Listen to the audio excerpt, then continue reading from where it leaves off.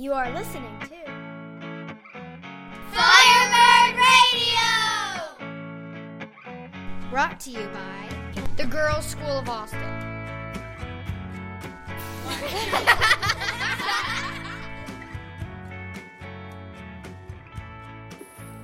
Life in middle school can sometimes be challenging.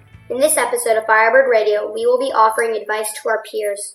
Please note we are not professionals, and opinions expressed here do not necessarily reflect the opinions of the Girls School of Austin.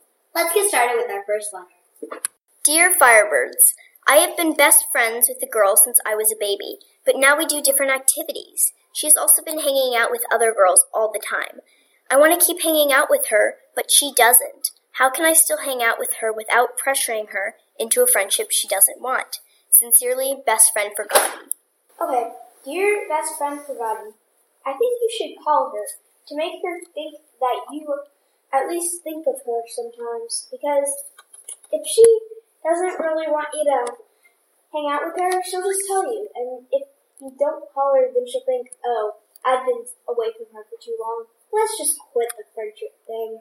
And then, so, you should call her. Love, Firebirds. Dear Best Friend Forgotten, I think you should approach her at school and ask her what time she would be free for, say, sleepover or playdate.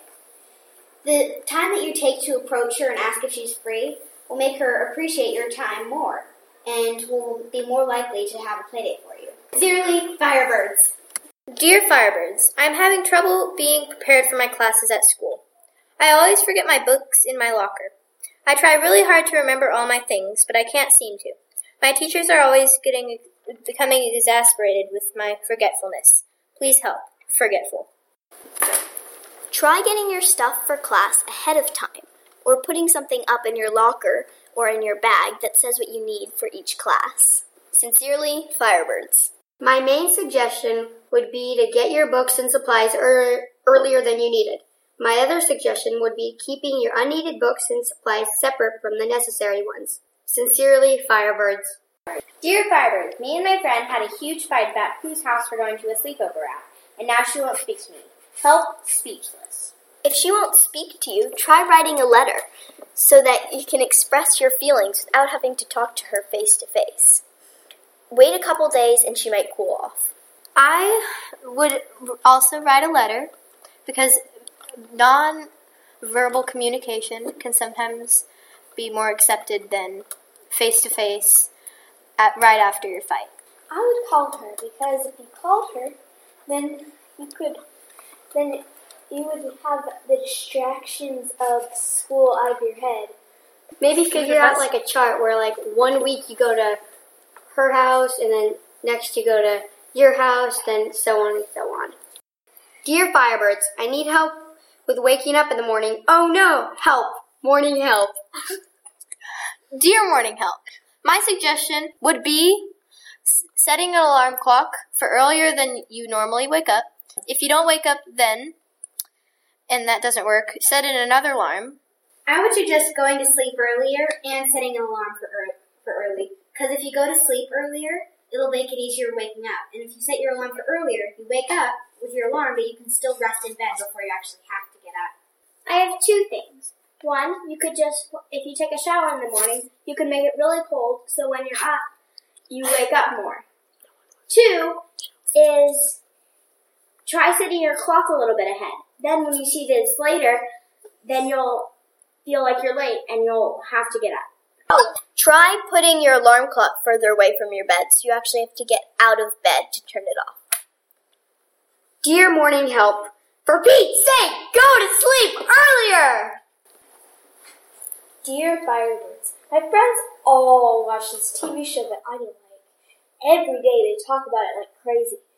They even started going to each other's houses just to watch TV. I feel like they're starting to forget me. Help! Love, TV Trouble in Texas.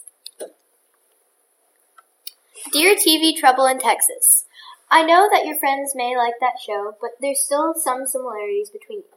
You could focus on those. If not, then you could find some new friends that share more interests similar to yours. you can invite them over, and then maybe they won't want to watch TV. They'll actually want to play with you. Show them one of your favorite TV shows and see if they like that one. Or try giving this TV show you don't like a second chance. Maybe you'll watch it again and decide that you do like it.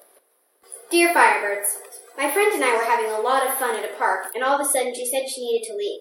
I called her the next day, and she said she was busy. 2 days later, she said she was again busy. The next day, she didn't even answer. She hasn't answered me since. What should I do? Signed, Absent-Minded Friend. Try scheduling some time to make sure that you can spend time with her. Or consider that maybe she has a double life as a superhero. You could try maybe talking to her in person. If you see her every day at school, that might be helpful. You could consider trying to meet her in person and talking to her like that. Or you could send her a letter saying how you feel and that you want to see her again. Ask her exactly what she is busy with. Maybe she's busy volunteering at the local animal shelter. Then you could join her. This advice was brought to you by Hannah, Ainsley, Leah, Delia. and Olivia. That wraps up our advice for today. We hope you got some good tips. Thank you for listening to this edition of Firebird Radio.